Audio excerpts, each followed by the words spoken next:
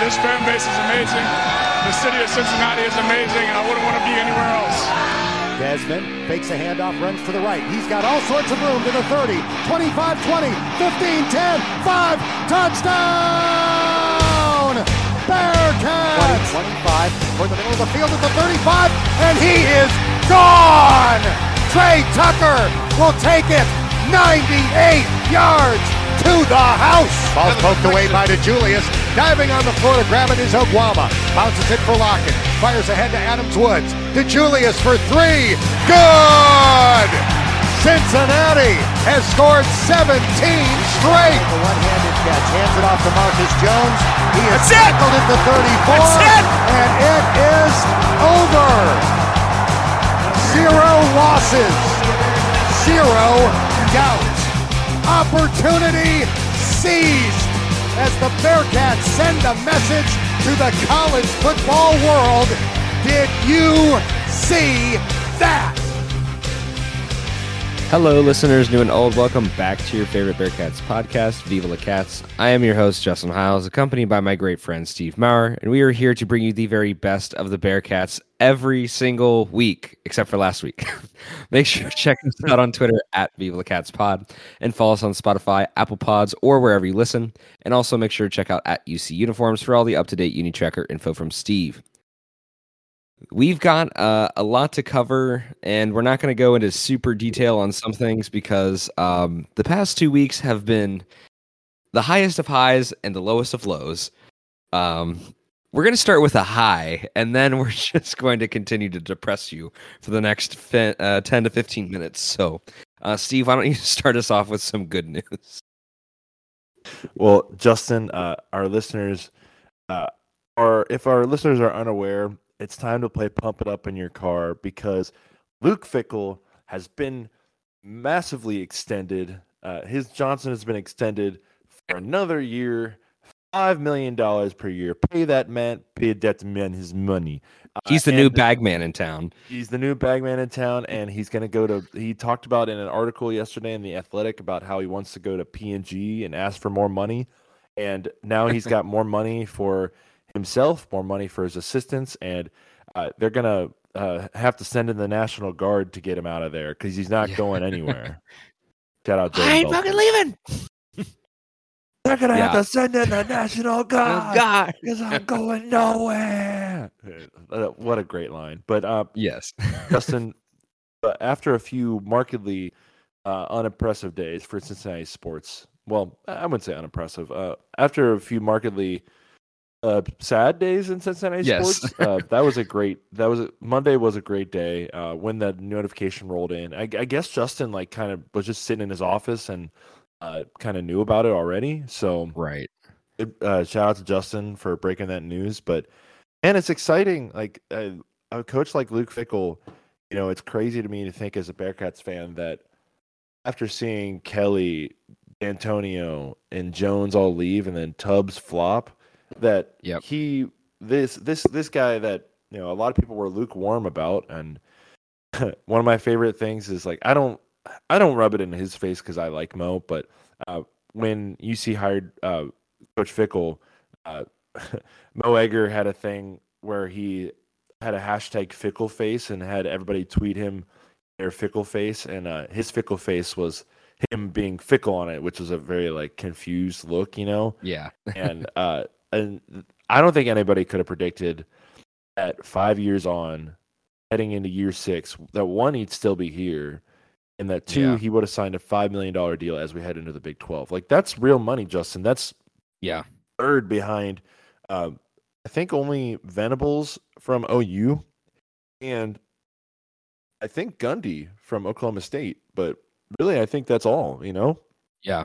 Which is crazy to think about. One thing I wanted to mention too, I think Justin Williams may have elaborated on that, maybe it was Chad Brundle, but somebody had said in a tweet that I saw recently that Fickell's $5 million is his $5 million is Kelly's, Jones, and Tuberville's combined, all in 1 year, is still higher than all three of those combined, which is just an insane number and shows the level of commitment from the athletic department to keep Fickell around. And honestly, if you're going to pay the man $5 million, I don't know where he's going to go that he's going to get much more than that, especially like considering where this program is headed. Like, I mean, obviously, you sign a contract through 2028. You hope that he stays the whole time. Everybody would hope that's the case, but again, like this is really, really good news, and it shows that the athletic department is finally putting some real money behind, because like we've even had, flocked some criticism too, even with the West hire, because he's on what, like 1.2 mil a year, something like that, which makes him arguably like a steal if West turns out to be the coach that everyone's saying he will be and has the potential that he has. So Fickell, we know there's not potential. We know where it's at, and we know the ceiling can only get just a little bit higher. And I mean, that's a nice feeling to have too, is to know that this is a coach that can take you to the college football playoff. And if we can have that now, looking through trying to keep that for another 6 years, I mean, sign me up. You don't have to. Yeah. You don't have to do anything for me. You do not have to worry about me. So yeah. While all of that is really good news, speaking of Wes Miller and speaking of basketball, we are now going to depress you for the next 10 to 15 minutes. So we didn't record last week, mainly because we both had pretty busy schedules with stuff going on, and everything was coming up with the Super Bowl, which we'll also get into, which maybe will be another 10 minutes of depression. But regardless, basketball just was meh, and now given another week, it's just a lot more meh, and it's unfortunately the Bearcats are 1-3. Since we have recorded our last podcast. So maybe that means that if we don't record every week, that the Bearcats are not going to win. So maybe that's our fault. So sorry about that. We have brought about the bad luck. And I don't know. We just lost to Memphis last night. If you look at the grandstand of our last 6 games, the Bearcats are 4-6. With L's, not with W's. I mean, 2-4. Like we've lost 4 of our last 6. No. I'm highlighting the losses here. 4-6. 4 out of 6. 4 out of 6. Sorry. Yeah. Okay, gotcha. Yeah. I can't keep my head on straight here because I'm just 2 wins, 4 losses. Got it. Yeah. It's just a mess right now. Since our loss to Temple on the road, the Bearcats have scrounged up a 1-point last-minute floater put back from David DeJulius at ECU, and then we got trounced by 22 points, which could have been more, against Houston at home, which we were expecting to lose, but not by that much, especially considering some of the other teams they have played and where that has gotten us to. USF 70-59 win on the road, solid. Tulsa 83-77 loss, and Memphis an 81-74 loss at home. That's just the general take on everything, but we're going to go specifically into Memphis here because youch. Why don't you give us a little rundown on exactly what happened last night? So it was Throwback Tuesday last night. This was the rescheduled game that was originally supposed to be a throwback game from a couple weeks ago, but got rescheduled because of the weather. And last night it was a lot of fun. Like there was definitely a good atmosphere. It was a first sold out crowd, I think, since the Houston game. But there was only one of 2 sold out crowds, I think, this year, which was good to see. It seemed like there was a lot of buy-in. People were into it. People were excited. Maybe that Georgia game earlier this year was a sellout, but I don't know. Yeah.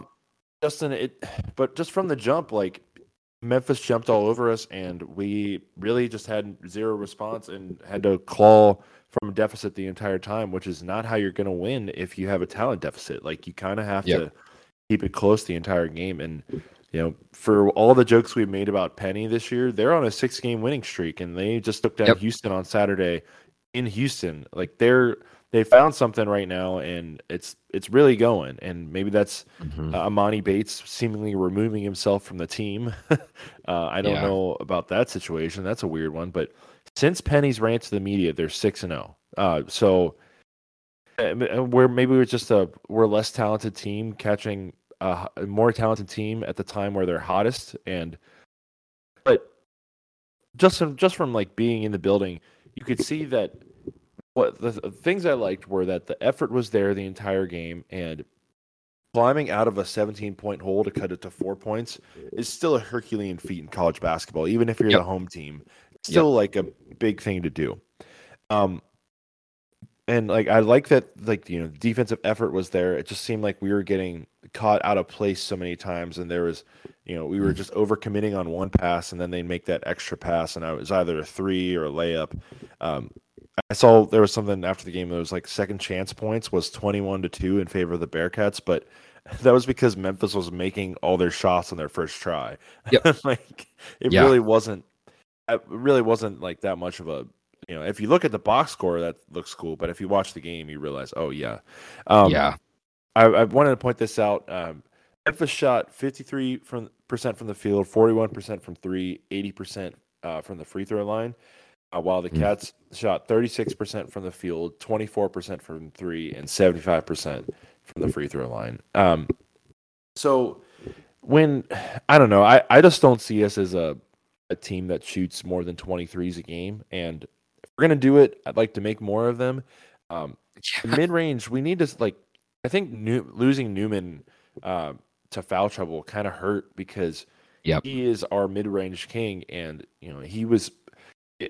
There was at one point in the night, I think it was like when we were down by 6 and trying to come back, where there was 5 guys on the perimeter, and obviously Noah Doe last night that hurt on both ends of the floor. It was painfully obvious that we were just getting cooked down there. But man, like I don't want Hayden Koval shooting threes unless he's like, you know, really like about it and about to make it. Like we need one. This is more of a program thing that I want to save for the offseason, but Justin, we need one dominant big to make this Cincinnati basketball. It's not Cincinnati basketball without that dominant big. And like I didn't watch on Saturday night because we had the Valentine's plans on Saturday, but it seemed like we missed a Doe in that game too, and they just killed us inside. If you want to break that down real quick, we can, but that was a bad loss. But I think, Justin, just from an overall standpoint, this should have been what we expected, but I think you and I and everybody else got really excited after that Illinois game and that 5-0 start. But pointed out last night in the chat, we're 11-9 since that 5-0 start. And maybe this is more of the norm we should have expected, and maybe people wouldn't have been so disappointed after that. But I don't know. I think that's just I think expectations really got elevated after that one game, which is probably not fair to say because it was a neutral site tournament game, and everybody else but Kofi Coburn was off their game that night for Illinois. Yeah, but I don't know. It's okay that people got excited, and it's okay that people got disappointed. I mean, that's just shows you where the expectations of the program are. Right. Well, and I think my biggest thing that I've realized is that if you were to take that Illinois game off the board, this looks like, you know, a very expected year one game, like year one for Wes Miller. Like everyone would expect, without that Illinois game, the expectations are just so much different. And I think too, everybody goes to the Illinois game. I think even more so the Arkansas game, because Illinois is obviously still stuck around. But the Arkansas game right after that too, like we were in that until the final. You know, it's you're chalking up free throws at the end of the game. You're chalking up possessions at the end of the game. And that's really what cost you. But those 2 games back to back on that neutral site, we look at the Hall of Fame Classic going in, and we're like, okay, we have to deal with Illinois, Arkansas, and what was K-State was the other team, right? Yep. It's like you look at those 3 teams. You know, really in any given year, And if you don't watch basketball too much, you recognize those names at least. And so we go into that and we're expecting, like, with this new team, with a bunch of new faces that we have no idea what to expect, all of that. Our expectation is we're going to get our ass kicked in game one, and then we're just going to, ride it out. And so when the complete opposite of that happens, of course, everybody knows that ceiling is infinitely higher now than what they previously expected. So yeah, I think that's been the kind of not an issue, but the sticking point is that, that Illinois game just changed everybody's perspective for the rest of what this season should look like. And I mean, I remember after that game, how we started 5-0, beat Illinois by 20 points and destroyed them. And I think also we need to give a lot more credit to Illinois missing buckets than we do for the Bearcats shutting down. I think they played good defense, but Illinois missed every shot that night. So I think that's one thing we need to keep in mind too. But across the rest of the season, I mean, we go, we're 16-9 now. Definitely more of what we expected, but I think it's just happened so much faster. And again, if we've lost 4 out of our last 6, you turn 2 of those into wins. We're 18-7. It looks a lot better. But again, I think the other difficult part is looking at how the rest of this conference is just cannibalizing itself, how Memphis was downplayed all season long because they just had like a rough stretch for a good while.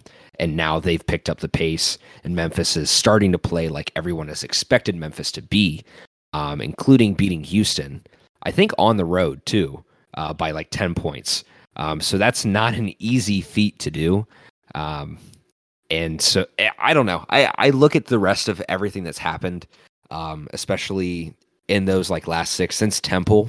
I think the team is just, we're all over the place. And we're inconsistent, and we have good shooting nights against bad teams.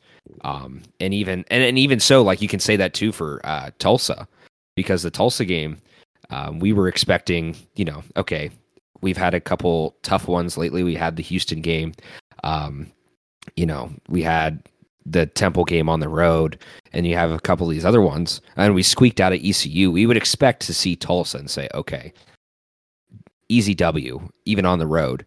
The Bearcats scored 77 and lost, which generally, like, that's not a thing that you would expect, but I don't know. I think the formula is just some combination of we need more pieces than what we have. And ultimately, I think, like you kind of mentioned earlier, I think there is a talent gap between teams, and that's not like a shot on anybody, on any single player, or anything.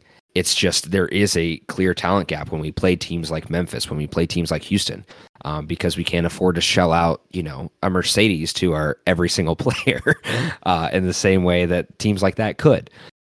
So I don't know. I want to say for all of that, my bright spot in all of this is David DeJulius, because I wanted to specifically point out that over the last 6 games in that stretch, he has 19 points over that, and he's been pretty consistent to get a bucket. Like, he's had some nights where he just hasn't really been able to get it going, but he's dropped 24. I think, let's see, trying to find it. Yeah, 25, 24, 23, like 3 games in a row, which included Houston as well. So he's played well, but again, it's just we're all over the board, and I really don't know what to say as consolation in order to like make the season feel better. But right now we're 6-6 in conference, and dropping games to Tulsa, whom we beat 60-69 earlier in the season.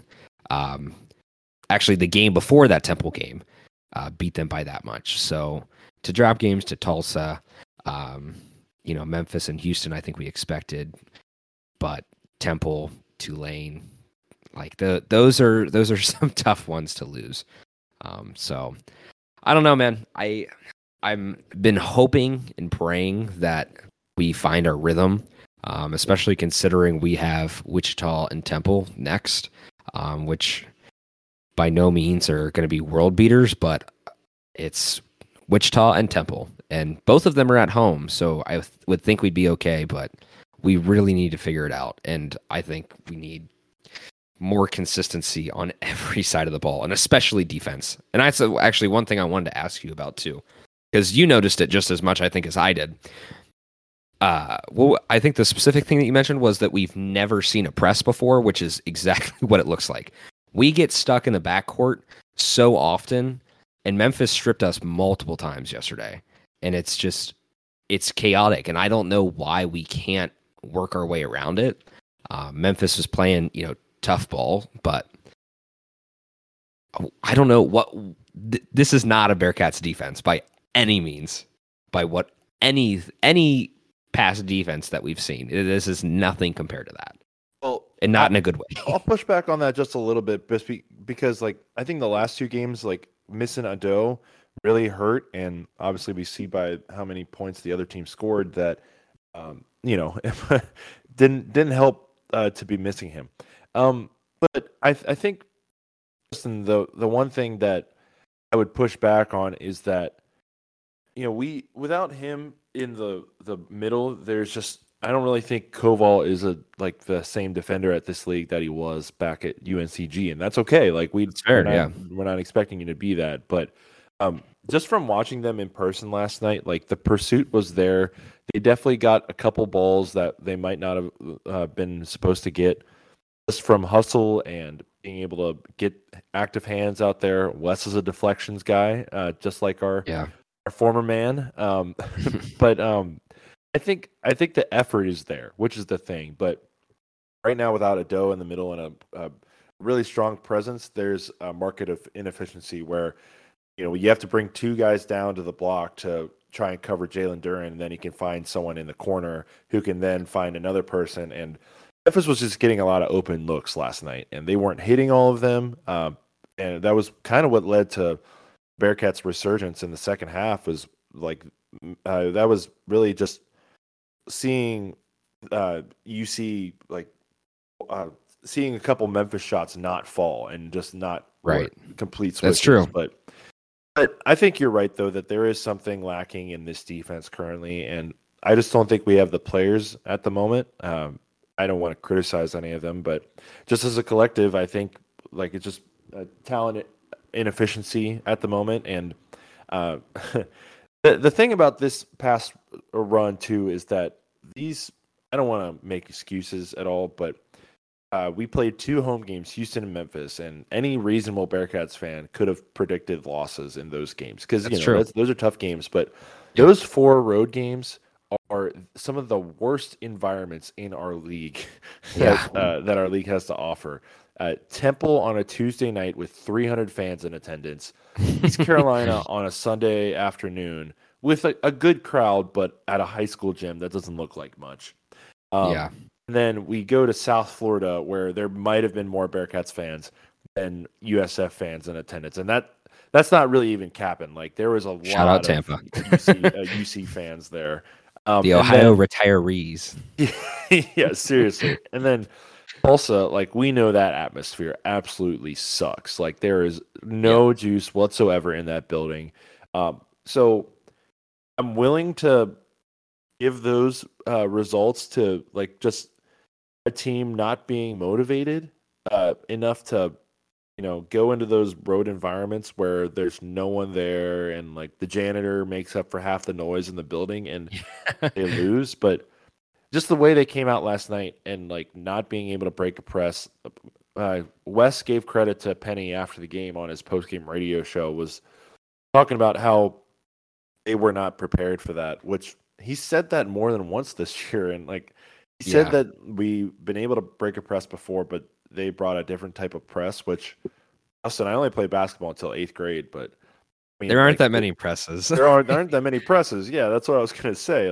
Run a little 3-man weave and get the ball into the front court. Come on now. You cover. There's essentially kind of like in football, at least from the way I see it. There's sort of a man press and there's a zone press, and it's you cover. You have two guys down court, or you have one guy down court, and you have 4 pushed up, and you scramble, or you just have everybody guards a man, stay on him, don't let him break.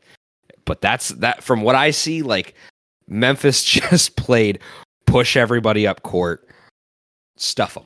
and we couldn't do anything against it. And they were doubling DeJulius a lot too, and that forced Davenport to take more shots. And like, I love Davenport. He's been like our spirit animal for the past 2-3 seasons, just from a local kid standpoint. But he's not a second scorer right now, and like maybe that's asking too much of him to try and be a second scorer. He had a double last night, but just some of the shots he takes are just.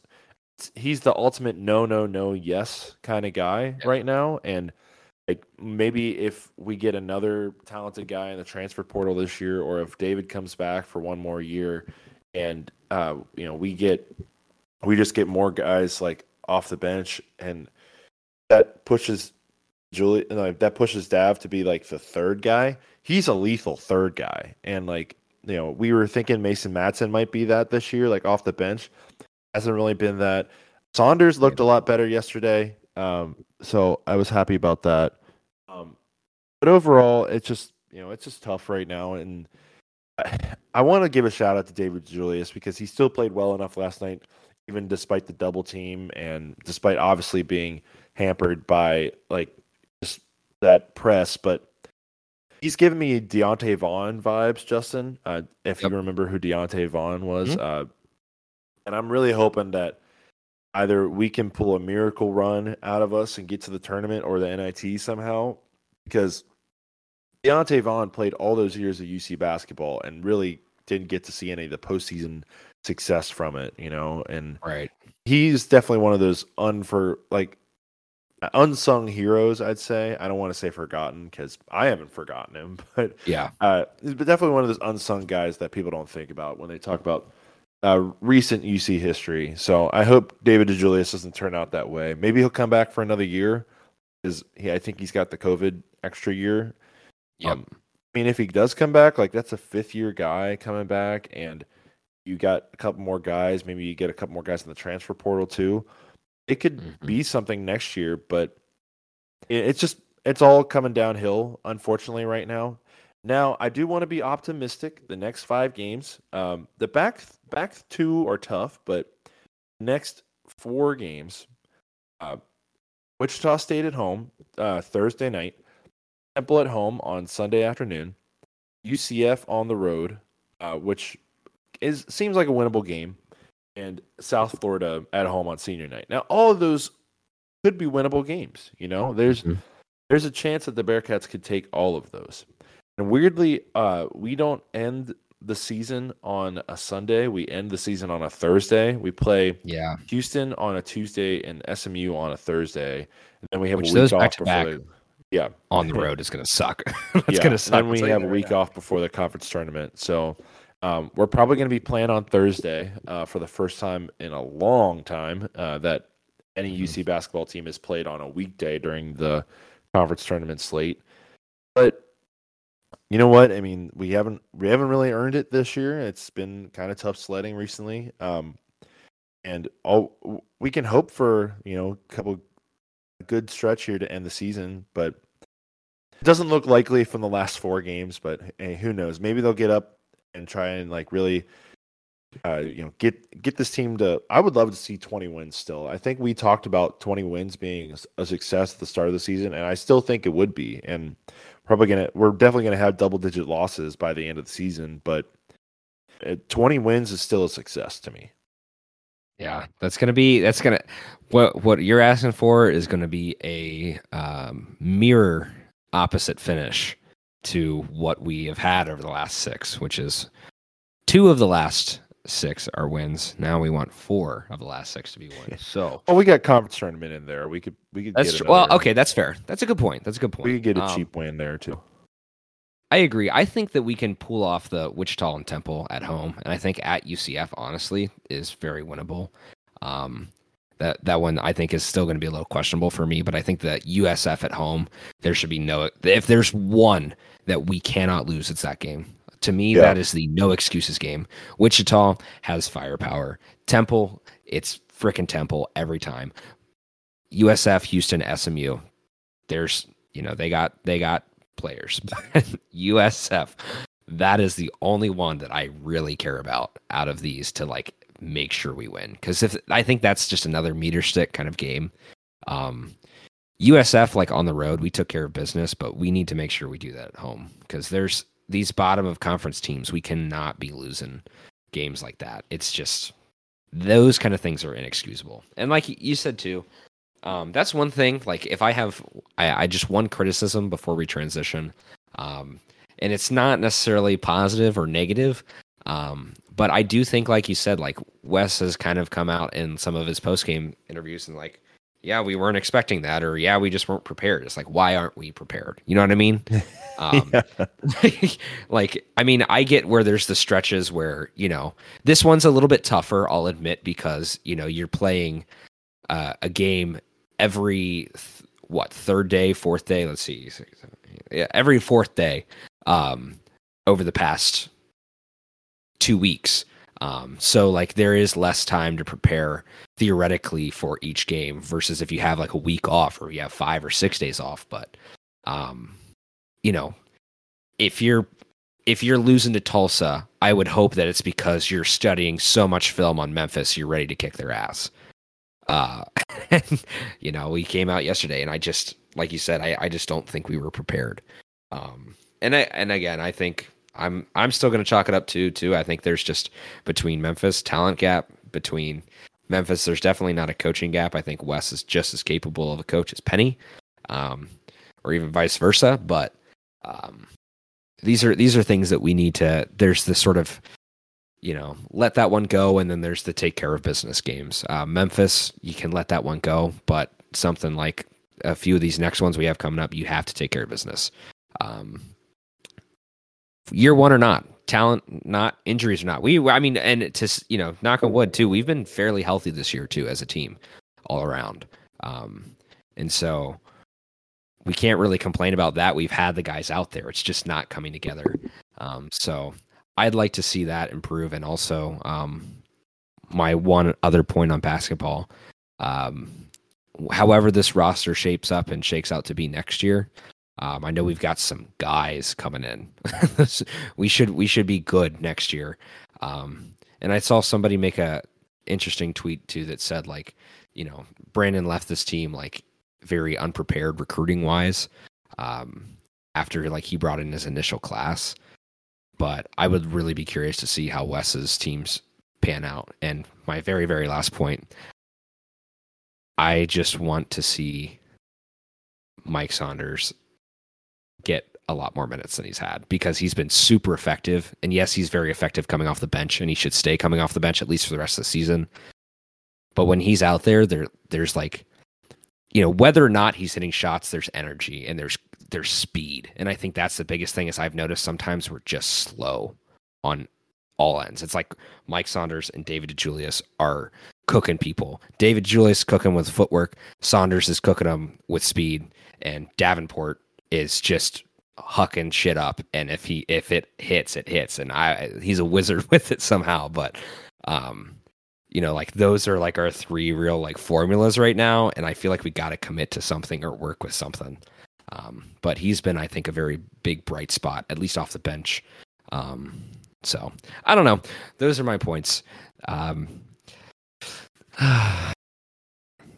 We'll do a quick conference recap because I don't want to jump straight to the Super Bowl from that. But yep, that's fine. The biggest thing to mention, the Tulane Green Wave. Our Tulane Green Wave.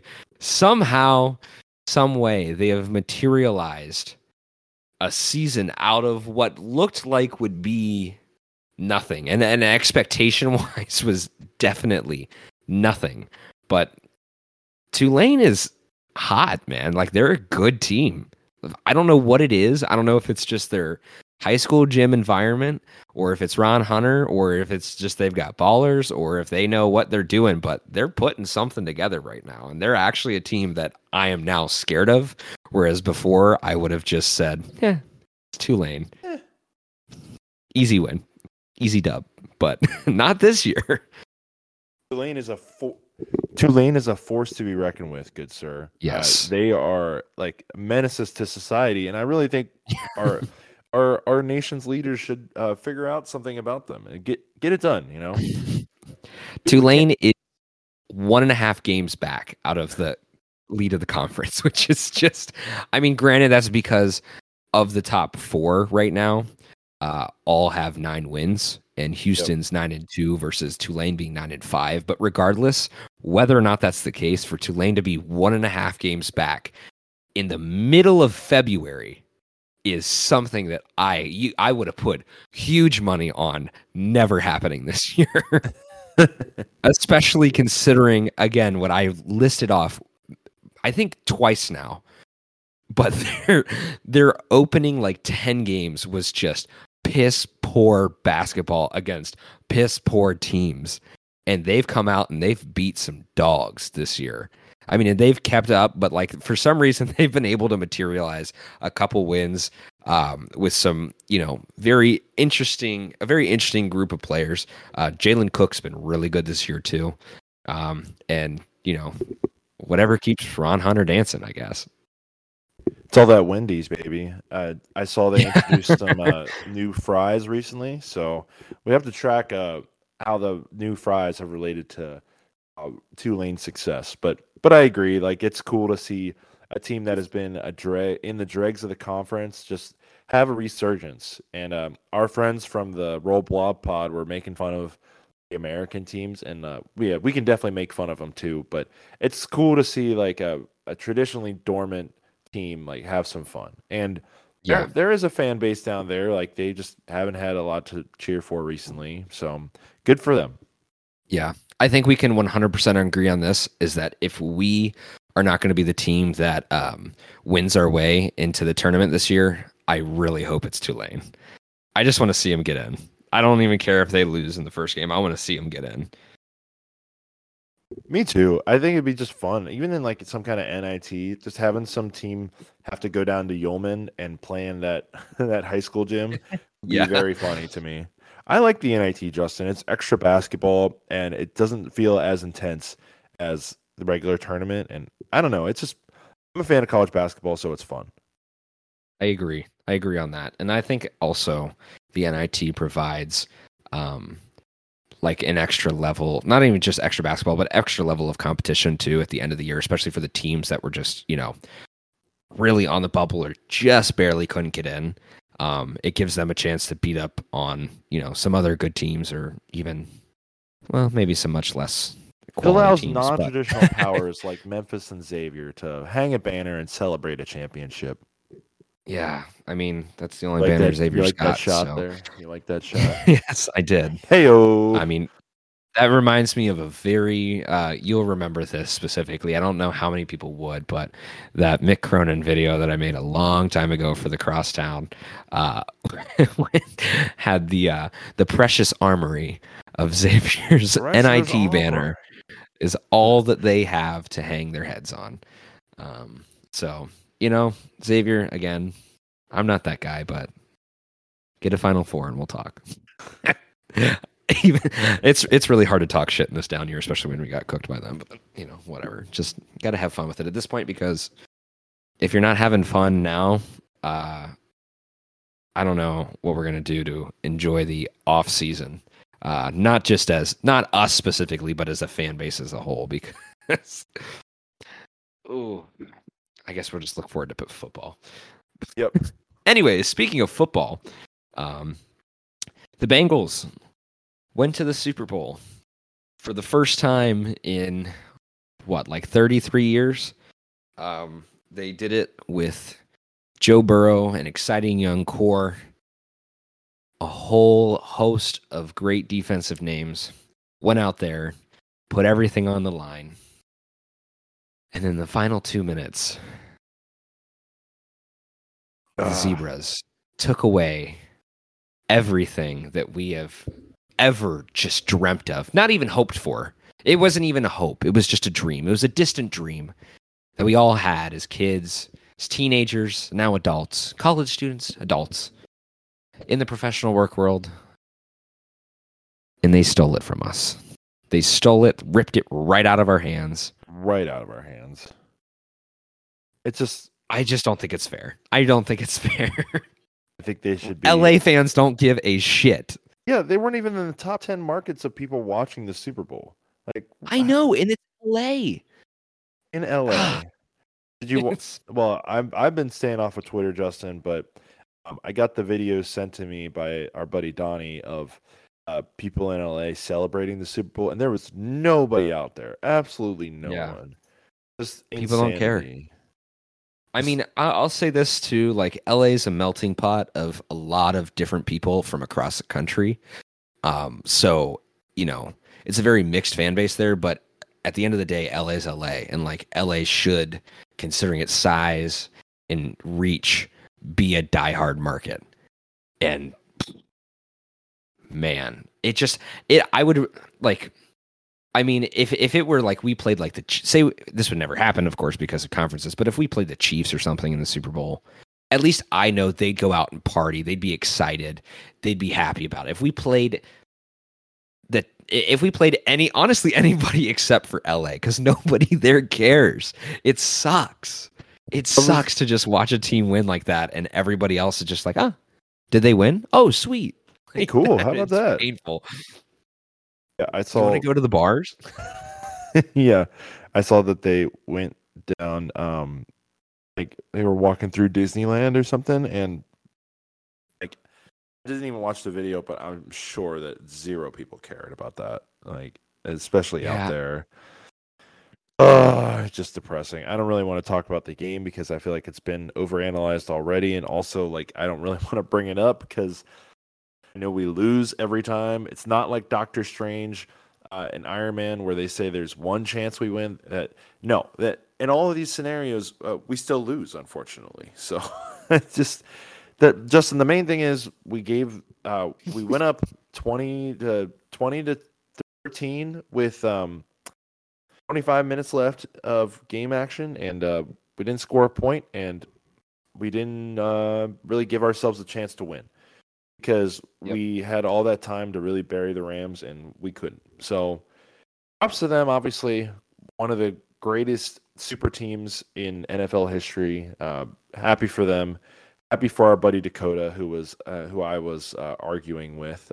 He might be one of the few actual Rams fans I know, other than that's true. Weirdly enough, Alex Meacham is a Rams fan. I don't know how that worked out, but good for him, I guess. Huh. But Dakota was tweeting me after the game, and I just didn't really want to. I didn't really feel like responding. Yeah, I'm with you on that. I was on Twitter for a good 10 minutes after that game ended, and I'm just like, just logging off for the week. I mean, it's the worst part now is all of the over like psychoanalysis of every single play throughout the entire game, where it's like, you go back, people are going back to the first quarter, and it's like, what if we scored here? What if we scored there? And it's like, ultimately it didn't happen. And I think we can both agree, like I said, when we opened this part, I think the worst part was just the officiating, and it's not a thing of like, I mean, the Bengals obviously didn't score when they should have, but if you were a referee, actually, you know what? Before I say this, I am going to pull up the exact quote that I want to pull up because, I mean, just could not have been said better. The famous, ever so famous, oh my goodness, my computer's freaking out, so it's not going to let me do it. Give me 1 second here, because this quote came from Tony Dungy, which you may have seen. Tell me if you haven't, about the end of the game, and specifically about the refereeing. But he said, if I can find it now. Yes. The officials were determined to ignore every violation when the ball was in play and only call false starts, delay of game, and taunting. They maintained that posture for 58 minutes and 39 seconds. Then they started officiating. That was bad. Yeah, I mean, it was definitely bad. But like, I'm really not the blame the refs guy, and it was definitely bad. It was upsetting that like flags came out right at the end when flags could have come out all game, but obviously, I think it's similar to the NBA where like those calls at the end of the game matter more for their like the NFL pool report, and yep. I just hate like if we're gonna not officiate these games, then just don't put the refs out there. Like I don't like the swallow the whistle guys. Like if there's a foul out there, it needs to be called either way. Like just across sports, if there's a foul out there, it needs. I understand game flow and stuff, and like, college basketball refs will definitely call the foul if it's out there. They see it, whistle, foul, to the line, 2 shots. I just don't like the idea that in football they're like, we'll call this, but we won't call that at certain times. Like, either the redemption calls. Yeah, either remove the call from the playbook, from the rule book, or call it every time.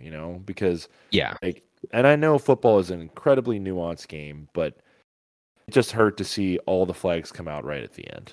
When the Bengals were one of the least penalized teams all year too, and and that Logan Wilson holding, I don't think that was really a holding. And I saw the worst part about that is if you go back on that, there's a clear jump from the entire offensive line. Like all 5 guys drop back, and then they call the holding on Logan Wilson. Like if they neutralize that call, that puts us on 3rd down and goal.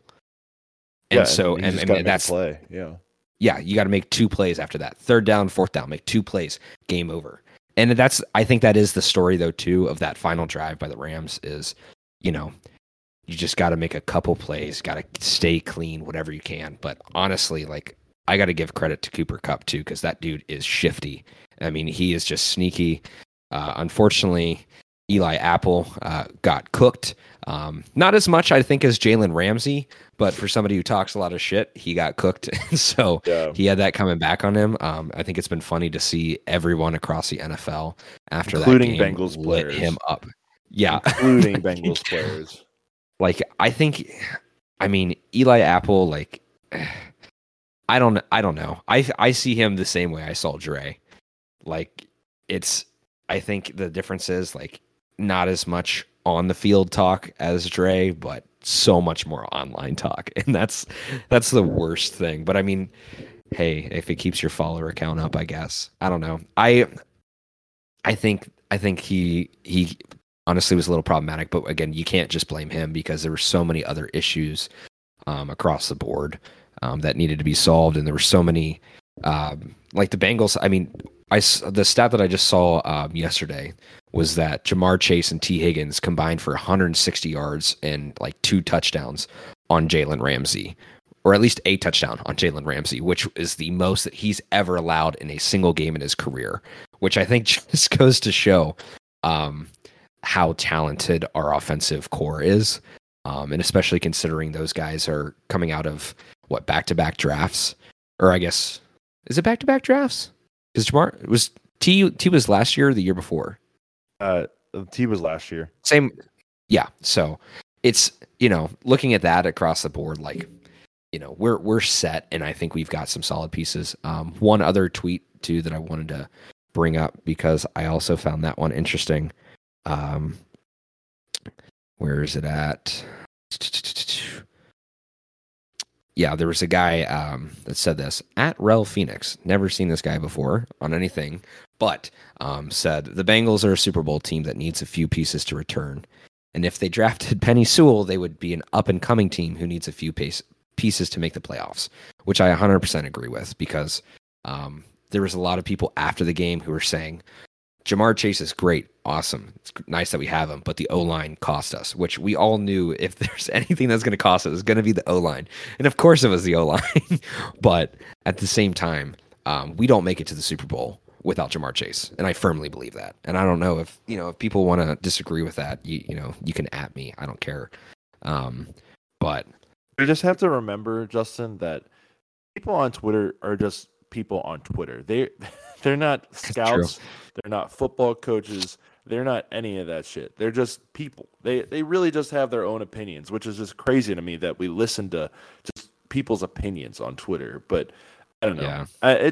You're right though. Like I love Chase is the rookie of the year, and like he might have been one of the best rookie receivers ever. Like he was just that good, and like the connection was obviously undeniable. And I think really like obviously like you got to give props to him, but without the defense, we would not have gotten all the way to the Super Bowl either. Like this defense No. really balled out this year, and That they did. I think that's just going to incentivize the Bengals to like keep spending in free agency.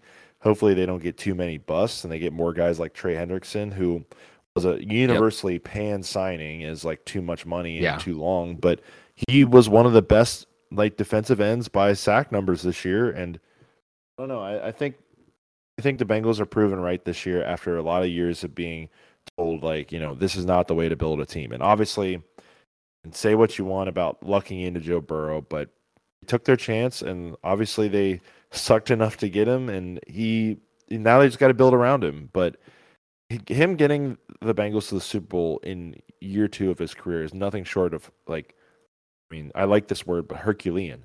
It's crazy to think about how low we were on this franchise 2 years ago, Justin, and now how high we are. Like, it's just absolute insanity. There's also sorry, go ahead. No, go ahead. I was just gonna say it was also just cool to see our team in the Super Bowl, like something we've never like even thought was a remote possibility. Like it was just cool to watch the Super Bowl as a Bengals fan with the team in it. Yeah, I mean, and I think everybody had like a bit of a different approach to whatever they were doing for the game. If they were going to a Super Bowl party, if you're in Cincinnati, which I managed to head down for the weekend. I got out at 2 p.m. on Sunday, and it was like 22, 23 degrees, and sat out in that until the end of the game, till the final whistle. And I did not want to stand around and see Aaron Donald talk a bunch of shit, which that's a whole nother conversation of its own, because I don't know. I don't like Aaron Donald, but he is clearly very talented. And unfortunately, at the end, our O-line collapsing, with Joe Burrow trying to heave the ball, and Samaje Perine, not making the slightest effort on 4th and 1 to try to dive to catch the ball, to just get us in field goal position is brutally painful. But that is besides the point. I just feel very personally pained by that because I watched that and literally screamed, "What the fuck is going on? Why? Like, That one pained me, but regardless, it was a good time.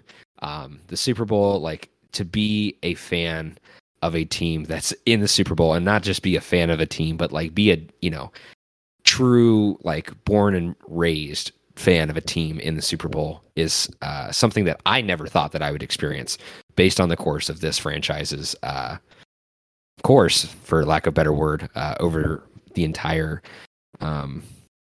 course of my life. It's nice to see the Bengals actually getting it done, all the way up until that point. And I think we'll be back. I firmly believe we'll be back. And I think we have all the pieces. And like that guy had said that I had just mentioned, the Bengals just need a few pieces to get in line. We need to make some good free agency grabs, bolster that offensive line, maybe trade away Eli Apple, and I think we'll be okay. Just cut him. There's that tweet from like the Jets or whatever long while ago. I don't remember who it was. The guy walked up to the facility and he like tried to scan his key card in, and he's like, they cut me and he can't get in the door. Jamal Adams. Yeah. Jamal Adams. It'd be really funny if that happened to Eli Apple. And maybe it's just the inner Bearcat in me that really just does not like Ohio State that's really pushing for that. But also, I mean, Buckeyes in the NFL, man, they just let you down. They let you down. Except maybe Justin Fields. We'll see what happens with him. You know my take on Ohio State quarterbacks, so. Yeah. They suck.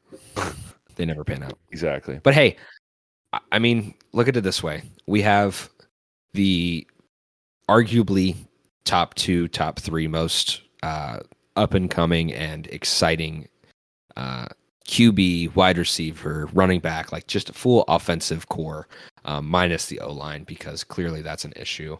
And I think that should have some longevity. If we can retain these guys over the next few years, which we should be able to, just considering their contracts and rookie deals, I think we're golden, man. I think we're really set. And the other thing we didn't mention, Zach Taylor got signed through 2026, which that for some people is splitting hairs. Some people are very on board with that. Some people are not.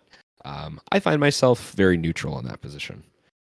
But shout out to Zach Taylor. Shout out to Joe Burrow. Shout out to the Bengals for the run, man. It was cool. It was awesome to be have my love reignited again, and I'm just like, now we keep going, and now we got that generational quarterback we've always wanted, So, yep, just it's awesome, man. It's just such a great time. Thank you for just winning one. Yep, just one. That's all we wanted. You gave us that. 1-1, we got 3. This is not the icing. This is the cake. Just the one. This is true. If you can at least get us to the playoffs every year, God damn it, I am on board. I'll keep spending my money. Same time next year, right? Same time next year. Hopefully different place, and hopefully we don't have to play 3 straight road games in the playoffs again, which I don't think that's fair, but it is what it is.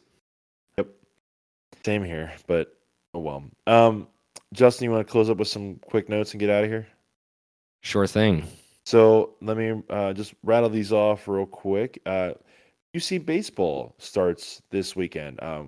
While we don't have Reds baseball, lockout problems, pitchers and catchers were supposed to report this past Tuesday, which is a little bit depressing, but oh well.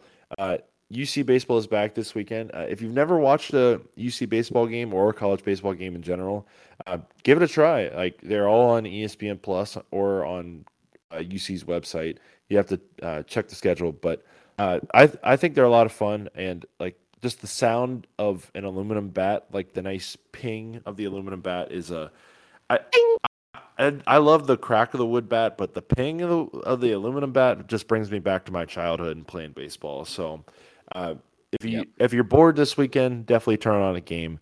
I don't know sounds of summer. Yeah, I don't know who they're playing, but you'll have to check that out. Speaking of new seasons, the lacrosse season starts today for the UC women's team, and they play against dreaded rivals Ohio State in Nippert Stadium. So that'll be a fun. Oh, nice! That'll be a fun game, a 4:00 game, and it looks like students who go are going to get Canes gift cards. So if you're a student who's listening, it's probably already passed, but go get your Canes gift card, guy. Hey, that's free money. That's a free meal. Like, students, we know, Justin, how students are. Like, we need free meals. So no matter how much money you have or your parents pay for your tuition, you just want a free meal. Exactly. So by the way, Bearcats play Florida Gulf Coast University this weekend, a 4-game set at FGCU.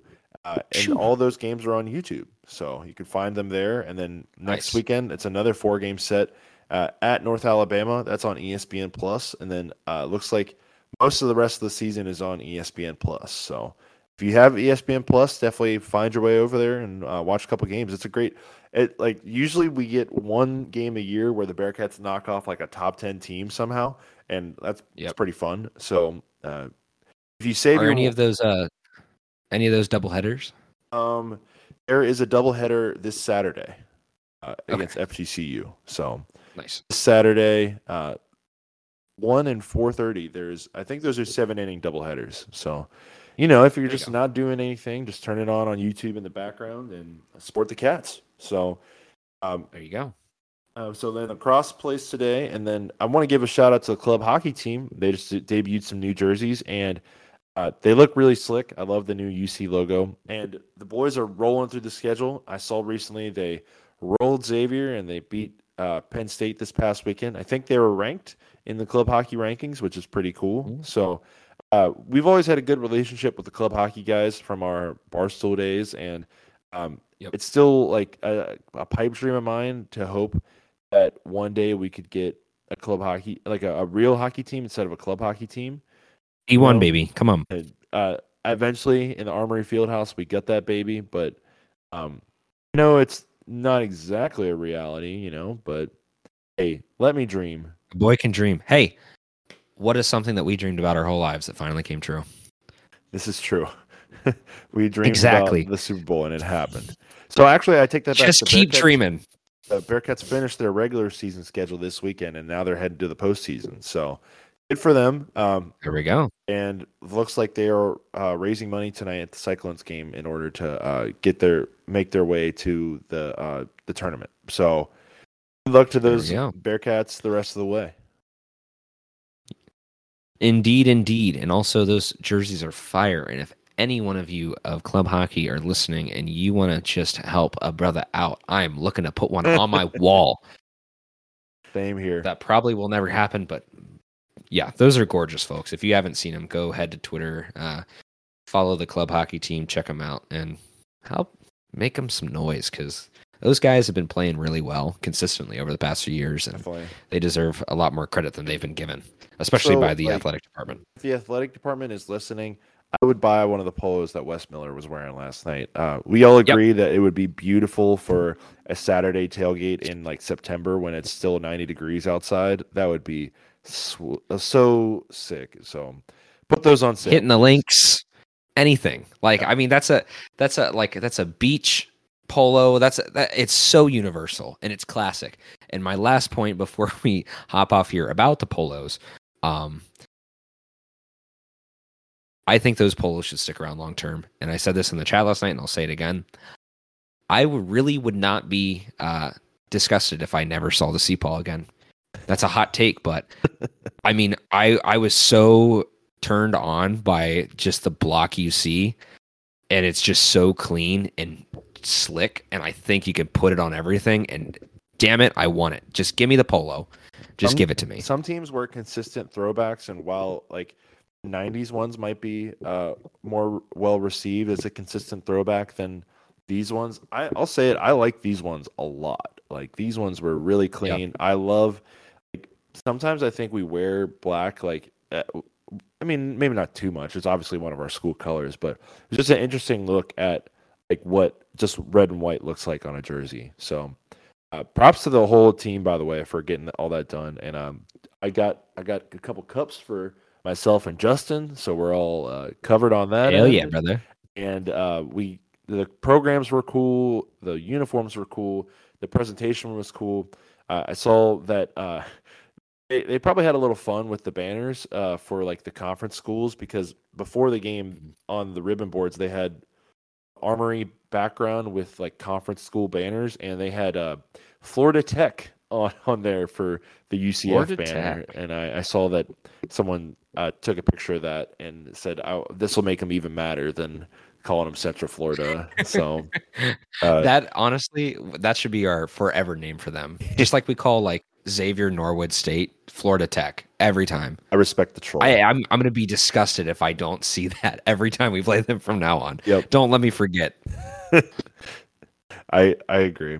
Well, Justin, that's a good point. It was a rough couple weeks there, but I think we're going to be just fine. I think we're going to get through. Bearcat fans, Bengal fans, Cincinnati fans, listen to our podcast for sure. But after you listen to our podcast, ask your friends for some music recommendations. I'll say I asked my friends for some music recommendations this week, and they've come in very handy. And I have not had to listen to sports podcast for the first 3 days of the week. So if I can get through this week without listening to podcasts, I think I'm going to do that. But obviously, listen to Viva the Cats. Tell your friends to listen to Viva the Cats. Tell your enemies to listen to Viva the Cats. Tell your Xavier fans to drink our tears on Viva the Cats. Tell if you know any Memphis people, tell them to drink our tears on Viva the Cats. If you know any Houston fans, tell them to drink our tears. Yeah. We are, Justin, I'm obviously really here for Bearcat fans, but I can't deny, like, having other people's fans come in and listen to us and drink our tears, it helps ratings. So, you know what? It really does. You know what? I officially think we need to start a marketing campaign. You know what? That's the episode of this episode, or name of this episode is going to be Drink Our Tears.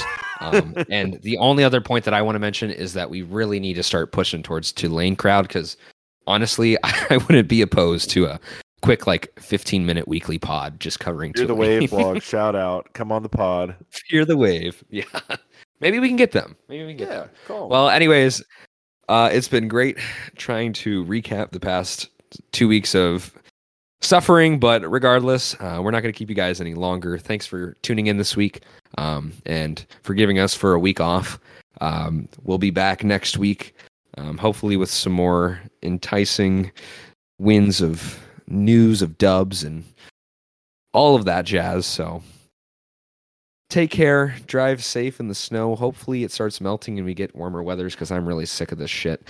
And go Bearcats. Go Bearcats. Go Bengals. Go Bearcats. Today. Hopefully next time we record, the Cats will be back. Have a good one, everybody.